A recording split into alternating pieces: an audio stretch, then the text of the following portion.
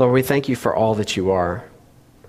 Lord, it's only because of who you are that we are able to experience love or fellowship or friendship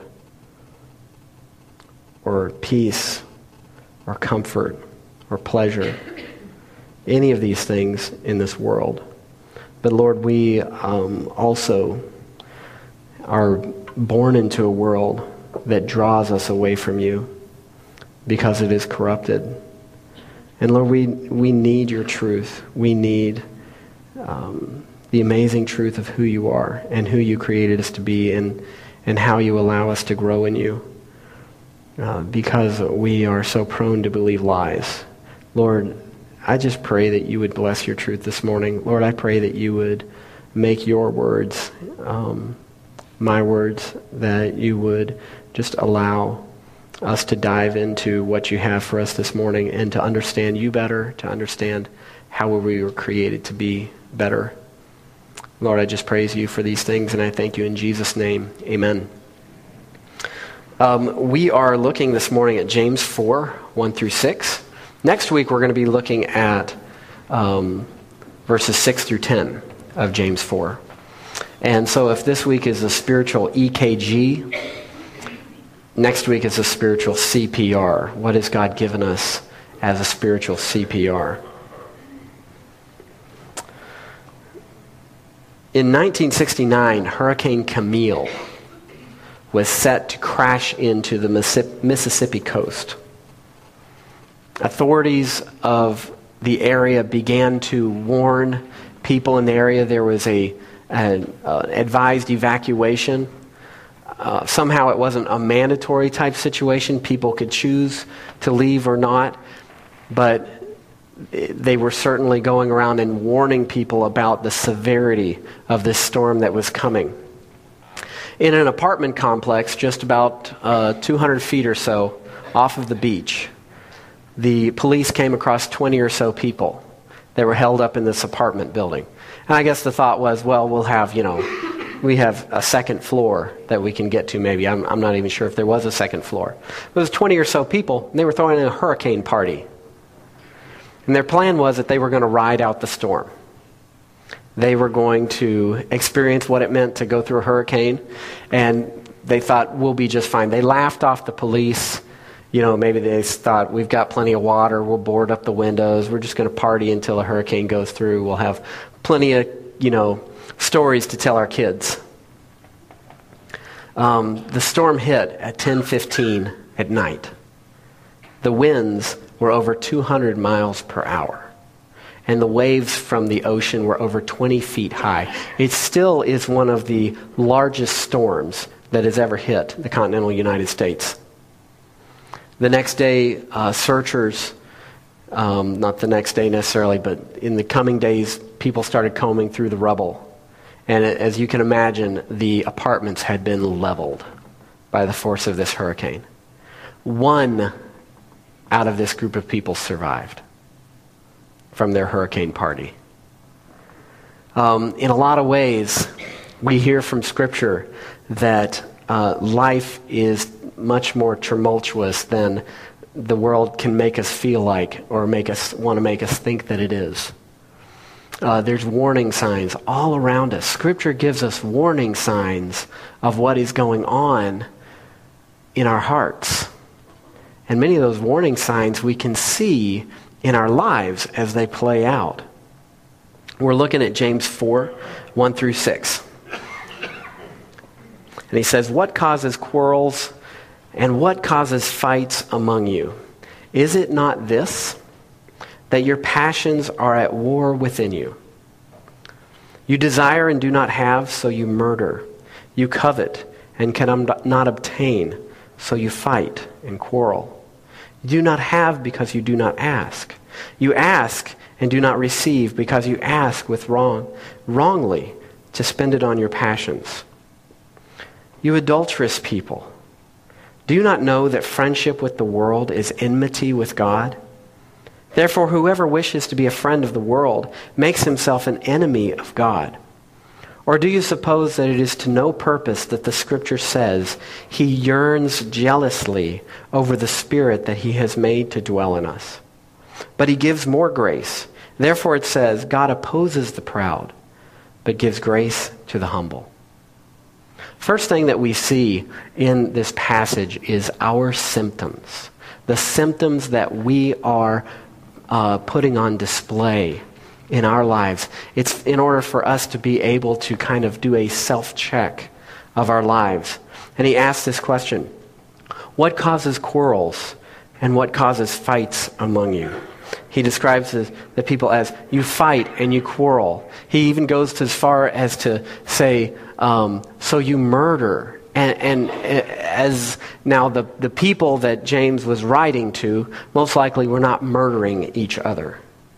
But he's giving the further extent of this spirit of fighting and quarreling, that what it eventually leads to. And you can think of all of the things that progress from fight and quarreling and disputes, whether it be murder or whether it be nations fighting against each other, whether it be, I'm going to get really geeky on you here.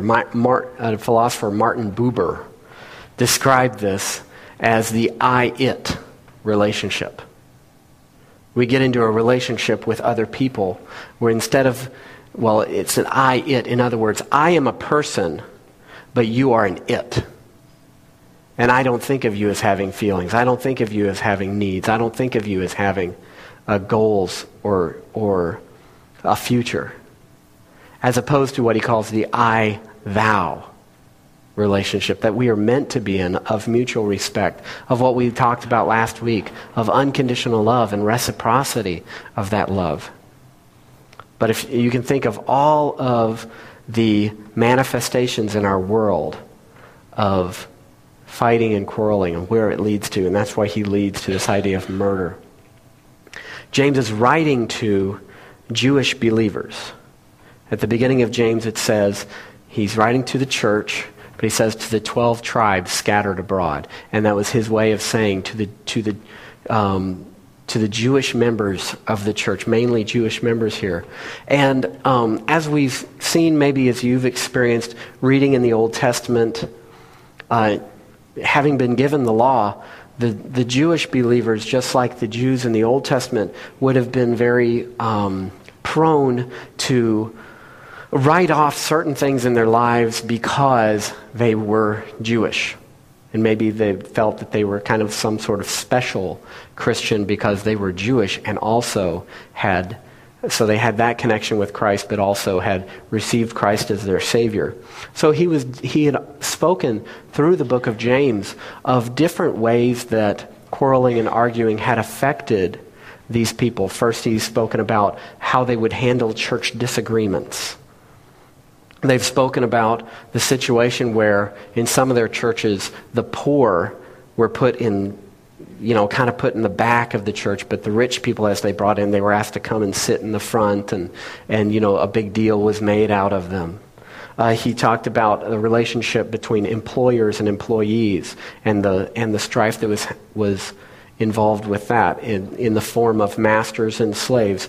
He talked about their personal arguments with each other and their agendas, describing it as selfish ambition.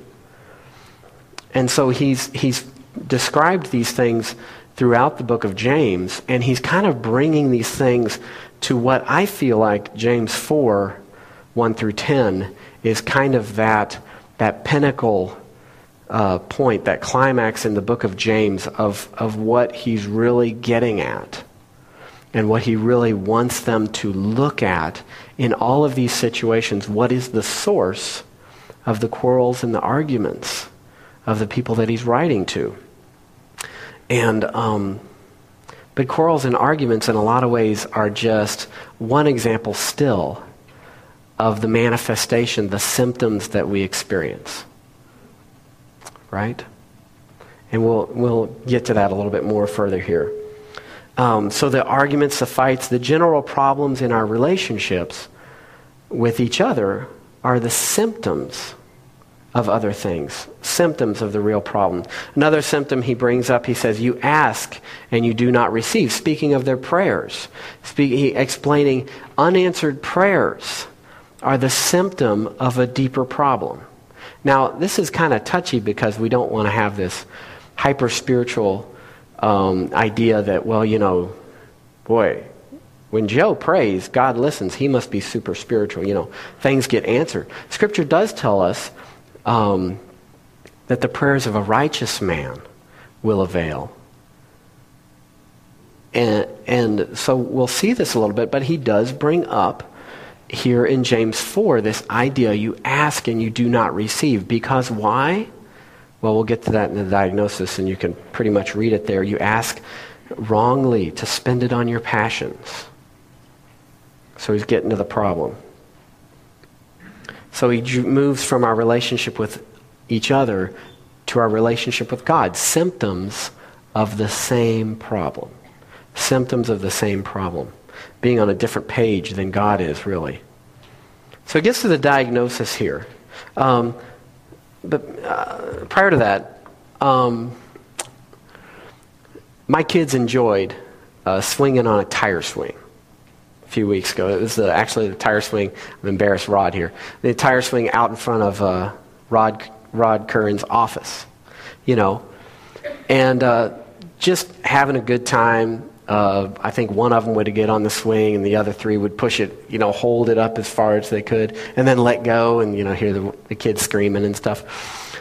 I pulled up to Rod's office, dealing with real estate stuff, and the tree was cut down. It was leveled, and I was disappointed to see this. I was just like, great. Well, I guess if I have to come out here again, I'm not bringing my kids with me. I thought that was a great idea. Put a tire swing out in front of your office, right? So I was just like, why in the world was this tree cut down? And the wood was stacked there by the parking lot. And so I went over and kind of looked at the wood, and I saw pretty quickly why it was that the tree was cut down. I actually brought a piece of the wood with me today. So here it is on the outside. This is, I don't know if this was the limb that my kids were swinging on. But, do you see that? Have any of you guys had a arborist or something come into your house and be like, that tree needs to come down? And you're like, what are you talking about? It looks great. Look at the bark. Look, it had new limbs growing out of it. What's the problem here? But an arborist could look at that tree and know that there was a problem deep within.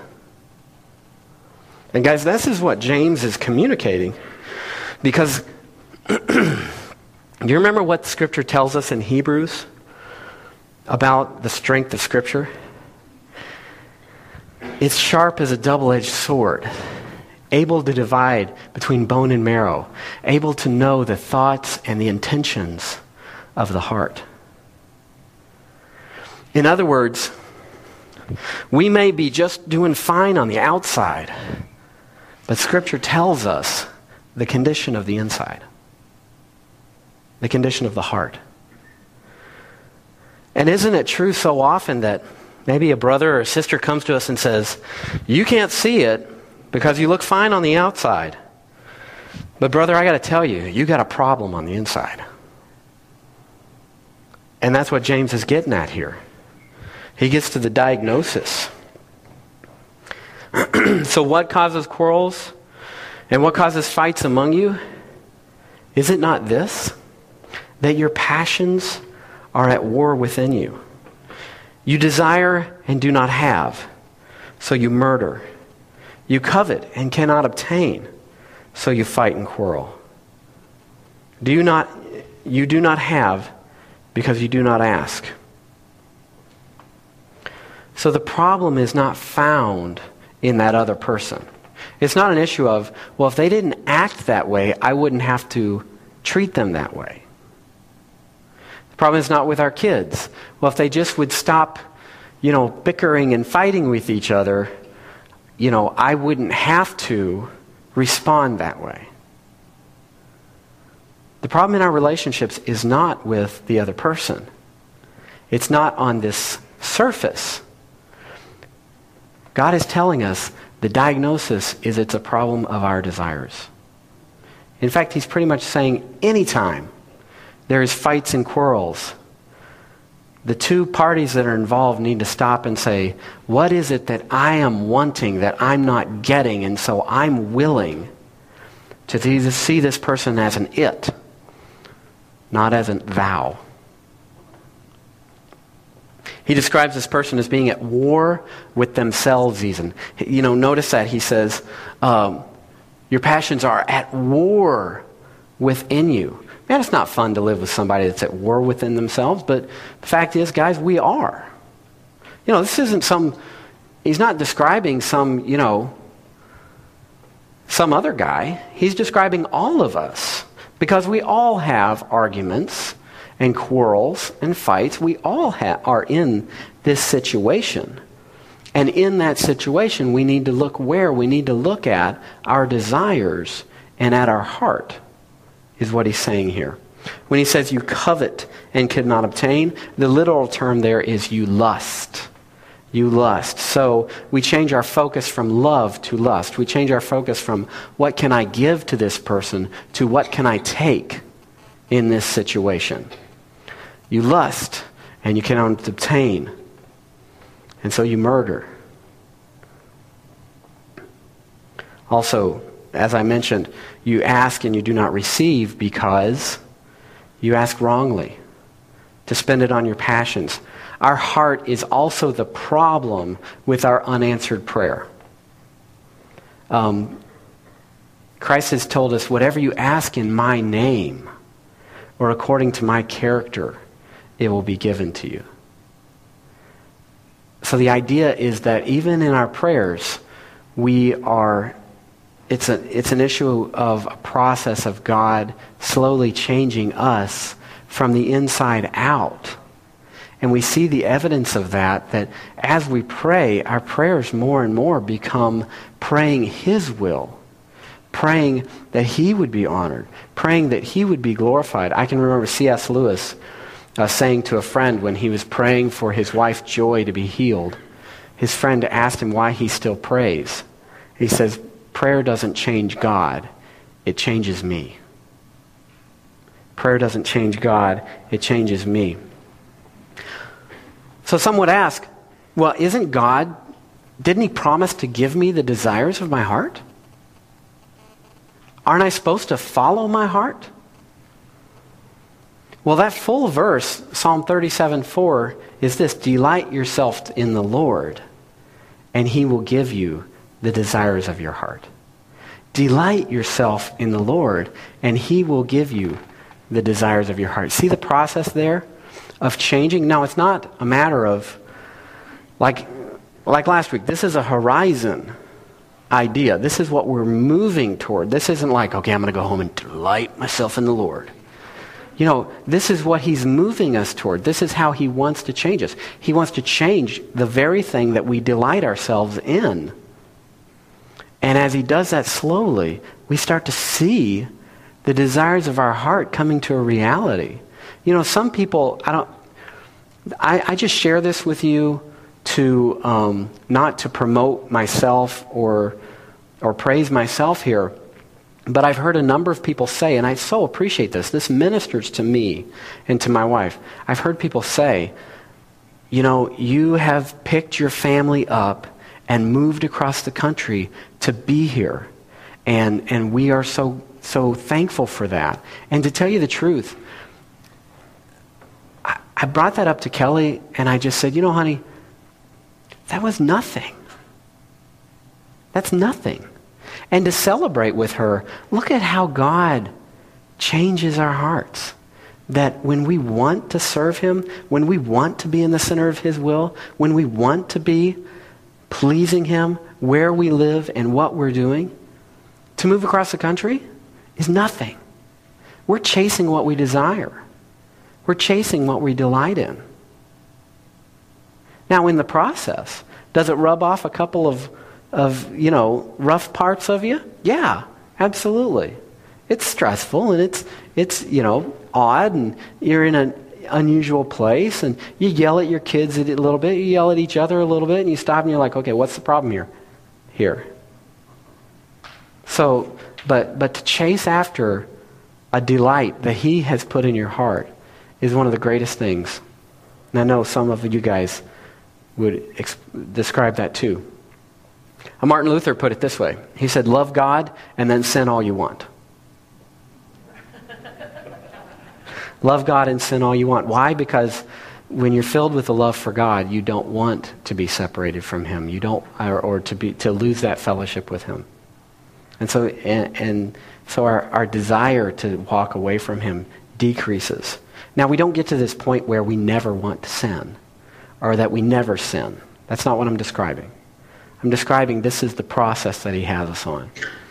And I'd like to focus for a little bit here on the heart and the importance of the heart and the incline of the heart. Proverbs 4:23 says, keep your heart. Other translations say, guard your heart with all vigilance, for from it flow the springs of life.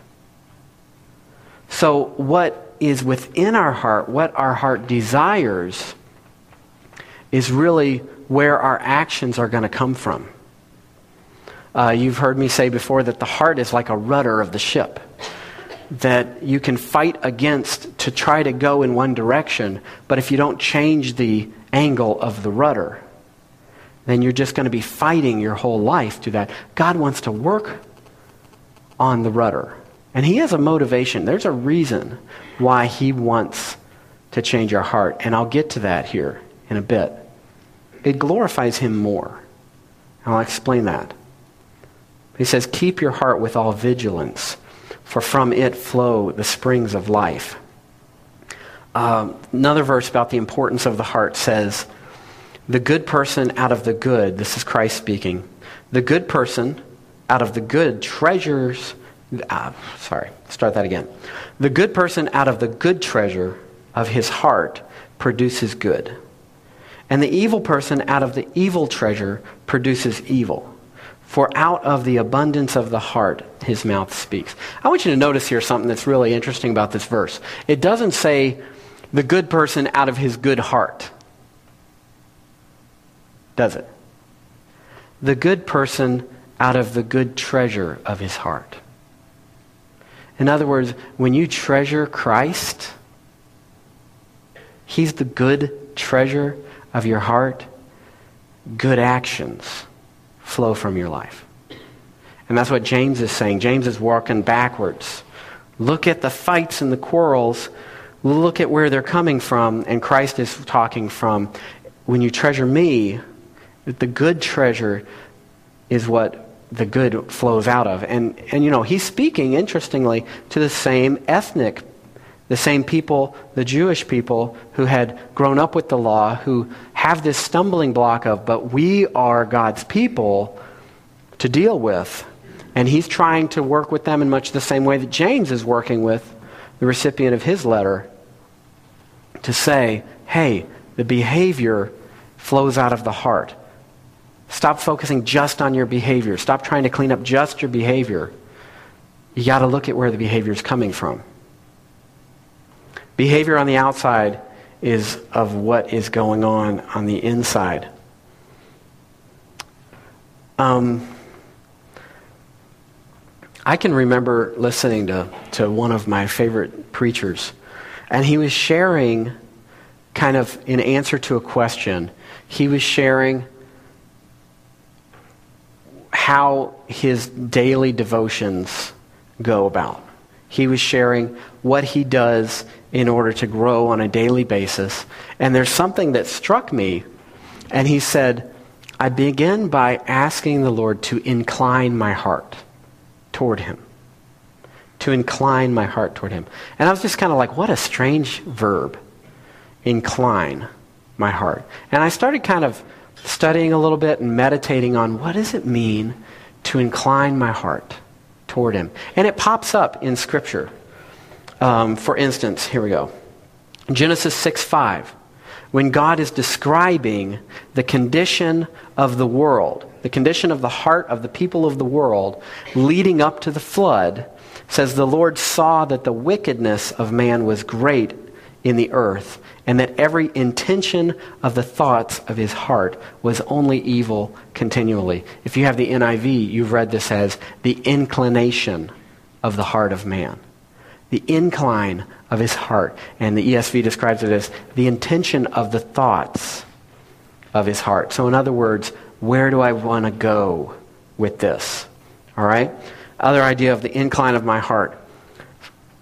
Deuteronomy 31. For I know that this is God describing the Hebrews as they're entering into the land of Canaan, the promised land, and he was explaining how it is that he knew that they were going to turn away from him to the idols of the people of the land of Canaan. And this is his explanation. For I know what they are inclined to do even today.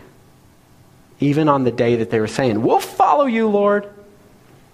I know what they are inclined to do even today before I have brought them into the land that I swore to give. The incline of their heart he's speaking of here. Now this is not a political statement. Okay? Please don't use it with your friends as one. Ecclesiastes 10:2. A wise man's heart inclines him to the right, but a fool's heart to the left. It's not a political statement here. But anyways, do you see here that it's looking at the incline of the heart? Well, what is an incline here? Okay? Think of this here. We have a seesaw, right? Our hearts are like a seesaw. The ball in the middle of the seesaw there represents our behavior. Okay? Our behavior. When we've chosen to follow Christ, God has made us his children, and he's slowly making us more like Christ. And so he's slowly, from day to day, allowing our hearts to incline more to him. As we ask him, incline my heart to you. As you can see on this, the seesaw could lean toward self, or it could lean toward God. It could be inclined toward self, or inclined toward God. So the heart inclined toward self means God's desires are not my desires.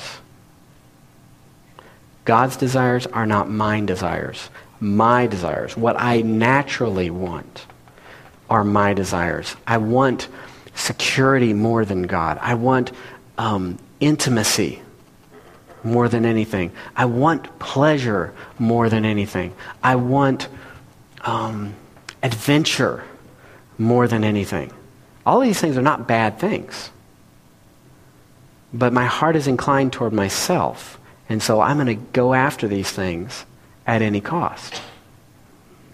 Selfish behavior is what usually results. So when the heart is inclined toward God, God's desires are enabled to be my desires. I am desiring what God desires. Godly behavior is what usually results. My purpose in sharing this is to point out the location of the original problem. Okay? This is a picture of any given moment of what our heart, the condition that our heart is in. So we don't have to wait until the temptation hits. We don't have to wait until the trial comes to know the condition or to know how we're going to respond.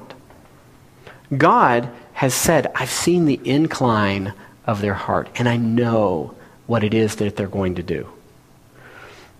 So looking at this in this way, God graciously brings consequence into our lives.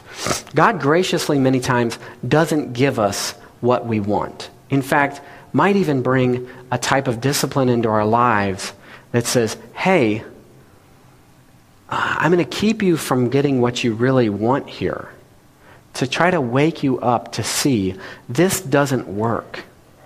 This doesn't work to ultimately achieve what it is that you really need. And hopefully, what it's going to bring us to is a place where we realize, you know what? I am the problem. I am the problem. The problem resides in here. I need something to fundamentally change about me, because I've got what God desires from me, and I've got what I desire out of my life. And in my best moment, I would admit, I don't want to win this battle. Because it's going to mean everything that I've been warned about that would come from my life if I do. So he wants to bring us to the place where we realize, I am the problem. And this is not popular in a culture that tells us, follow your heart.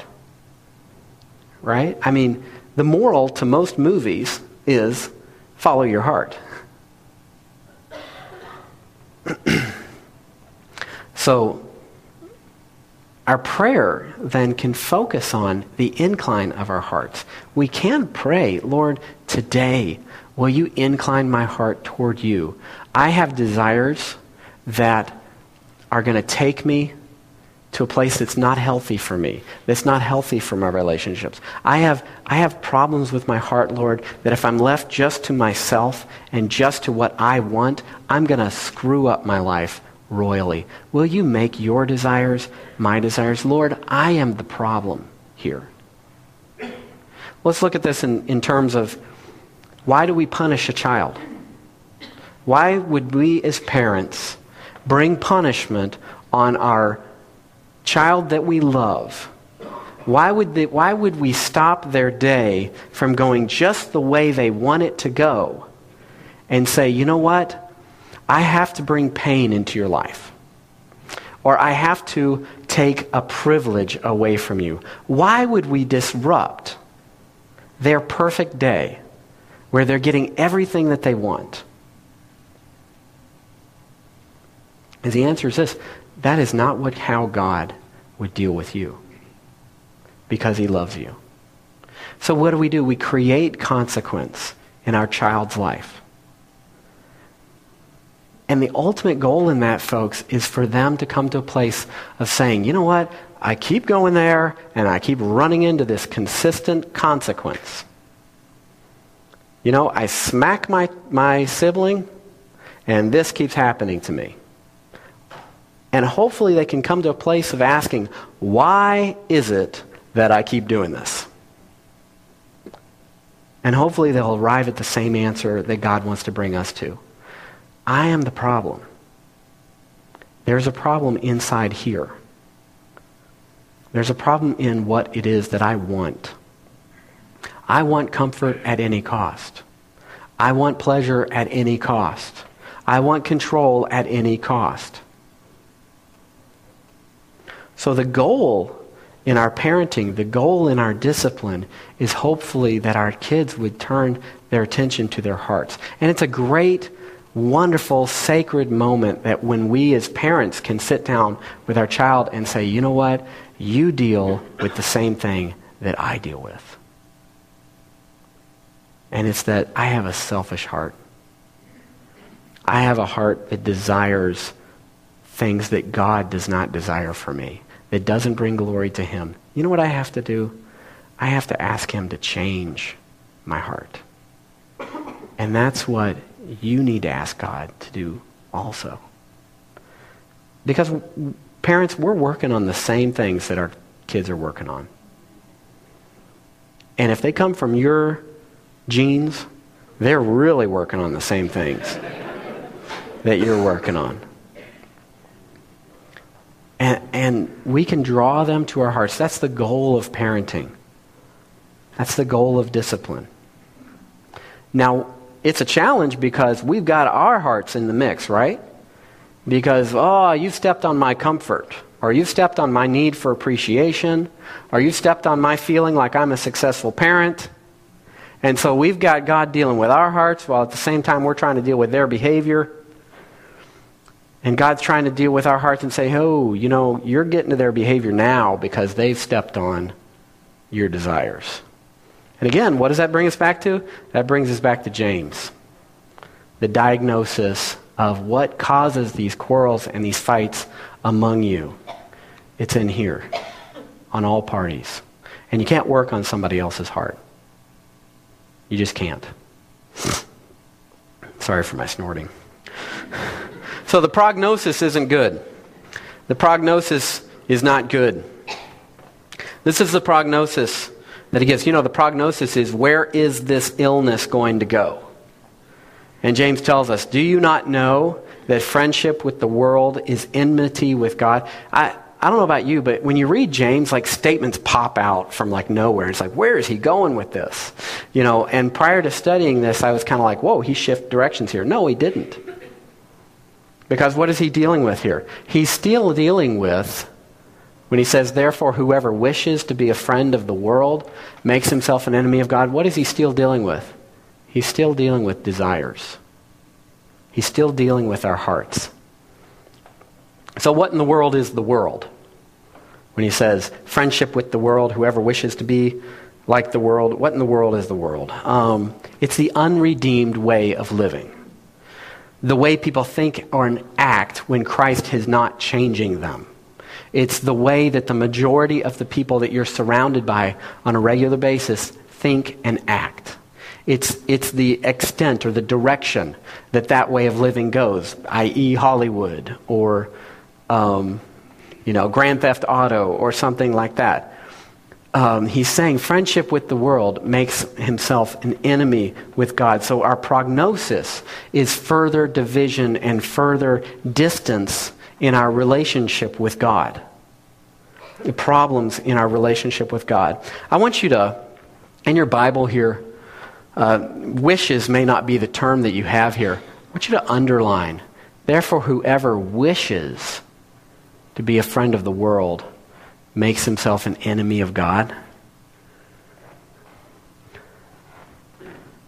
Boy, I'll tell you,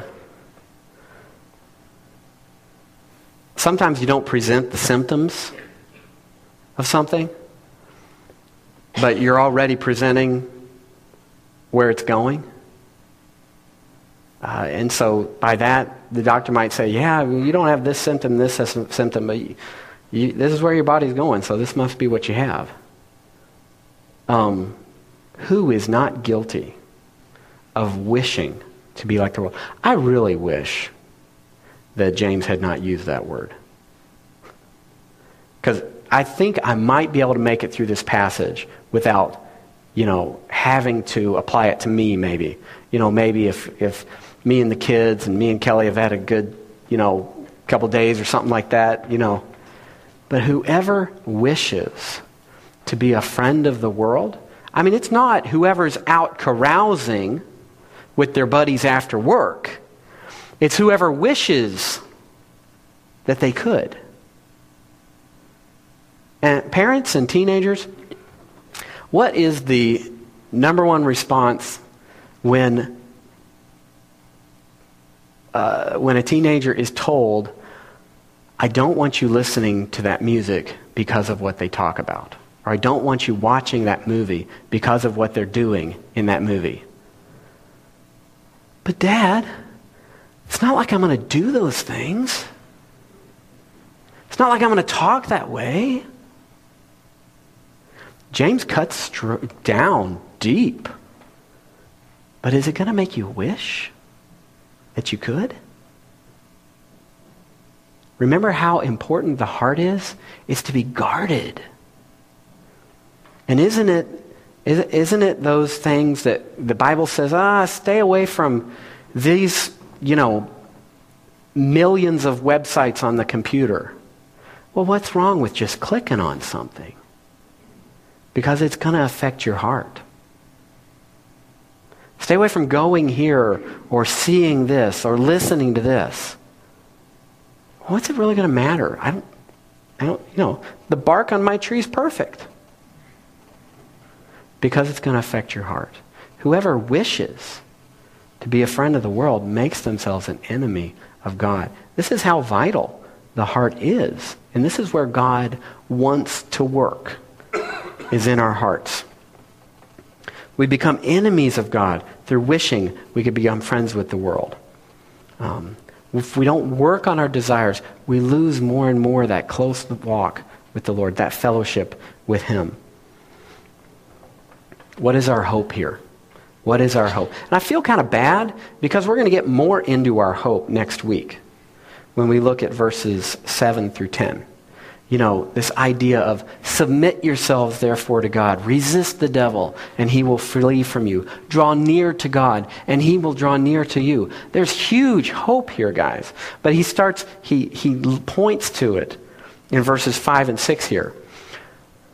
Our hope is that God really desires, where he wants to work is on this deepest level of our lives. He wants to fix the rudder of our boat, to affect our lives with it, to affect our lives. So he says, I love this statement. This is kind of a weird statement, but if you look at it in this context, it's awesome. The whole verses 5 through 6 says this, or do you suppose it is to no purpose that the scripture says he yearns jealously over the Spirit that he has made to dwell in us? But he gives more grace. Therefore it says, God opposes the proud, but gives grace to the humble. It's kind of an odd statement back here. I hope I'm not confusing you guys, but I'm going to back this up to, where is it?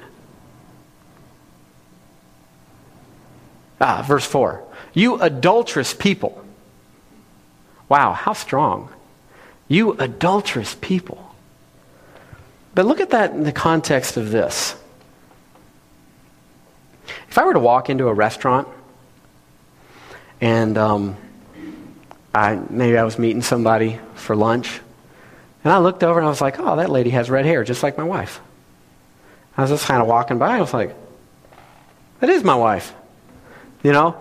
And I looked there and some schmuck is sitting there, just has her hand in his hand, and he's talking to her, and he's just,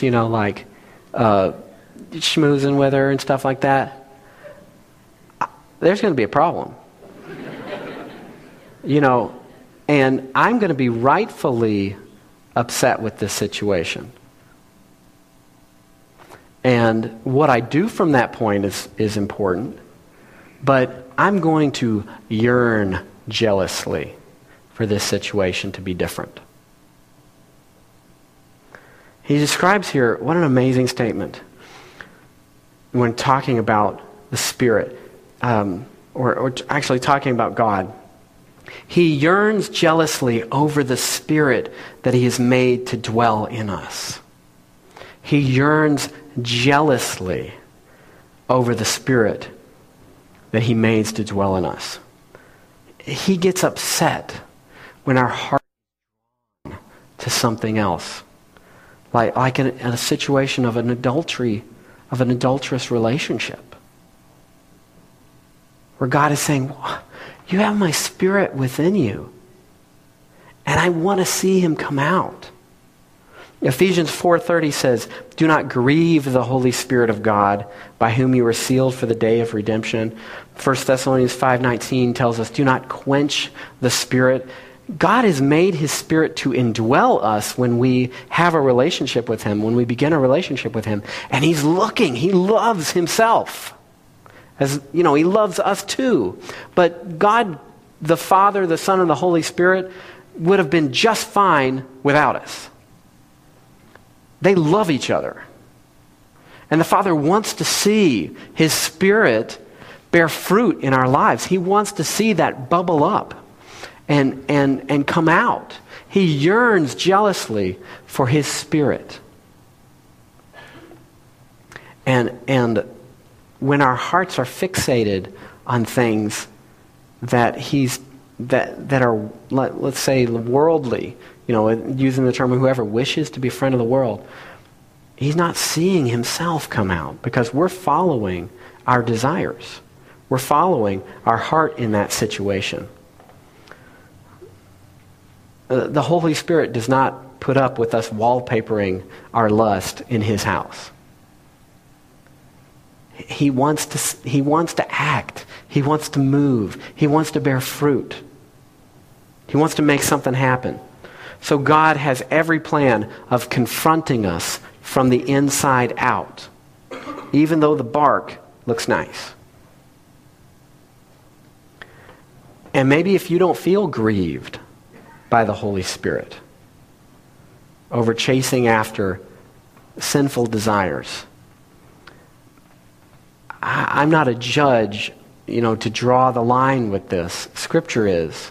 And I hope that Scripture is able to cut through a calloused heart in that situation and divide for you between the thoughts and the intentions of your heart. But if you don't sense a grieving of the Holy Spirit when you do follow sinful desires, either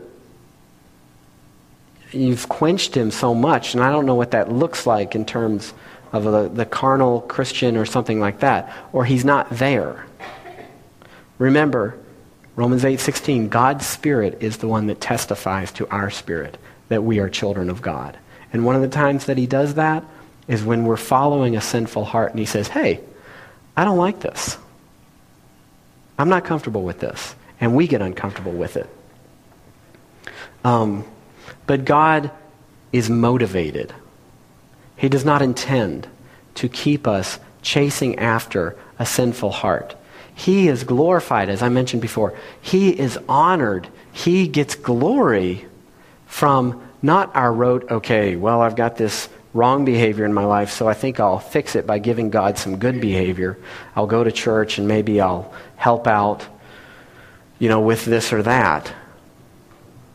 God, his intention, his glory comes and flows from us desiring him. His intention is to be glorified from us desiring him. A favorite quote of mine from John Piper is that God is most glorified in us when we are most satisfied in him. God is most glorified in us when we are most satisfied in him. I hope that gives you a hope that that's where God wants to take us. God has every plan of targeting our hearts, of targeting our desires. Psalm 16:11 says, "You make known to me the path of life. In your presence there is fullness of joy. At your right hand are pleasures forevermore." And the more that he works on us, the more he wants for those to be pleasures that we desire. That to be joy that we want. He wants to work on us. And remember that the symptoms that should trigger this is in our relationships with each other. Where does that strife and that conflict really come from? Our hope also is that he gives more grace. Therefore it says, God opposes the proud, but gives grace to the humble. Now here we are back at pride again. Sometimes it's like the Bible's a broken record, right? Here we are back at pride. If you remember when we looked at Genesis 3, we looked at the fact that our enemy, Lucifer, was an angel in the presence of God. And he said, I deserve a better position than this. This isn't enough for me. I deserve more. And his original turning away from God was an issue of pride. And we look at how he tempted Adam and Eve. You don't have to be God's gardeners. You could be like God, knowing good and evil.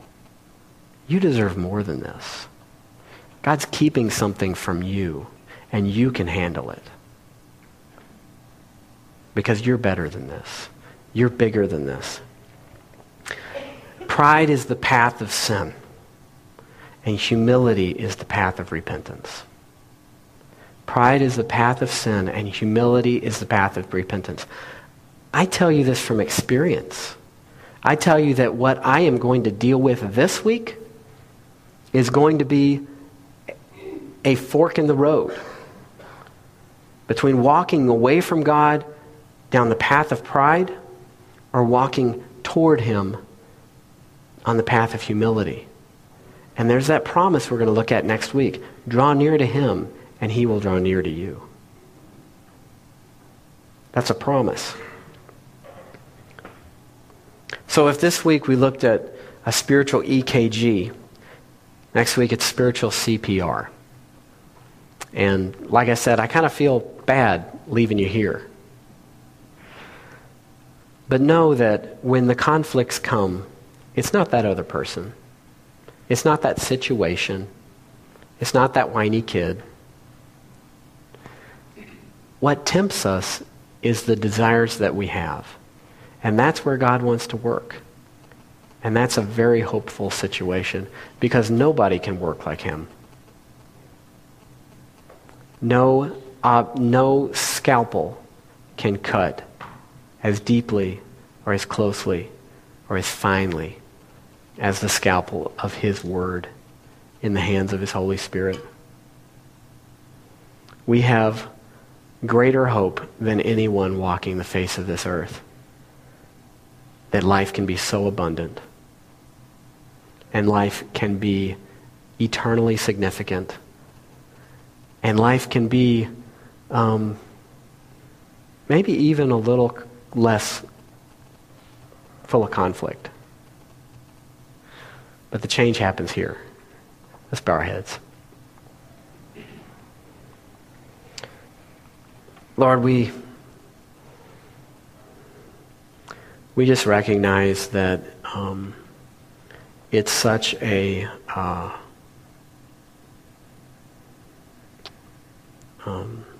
grace from you that here you can fellowship and you can hear from my sinful heart.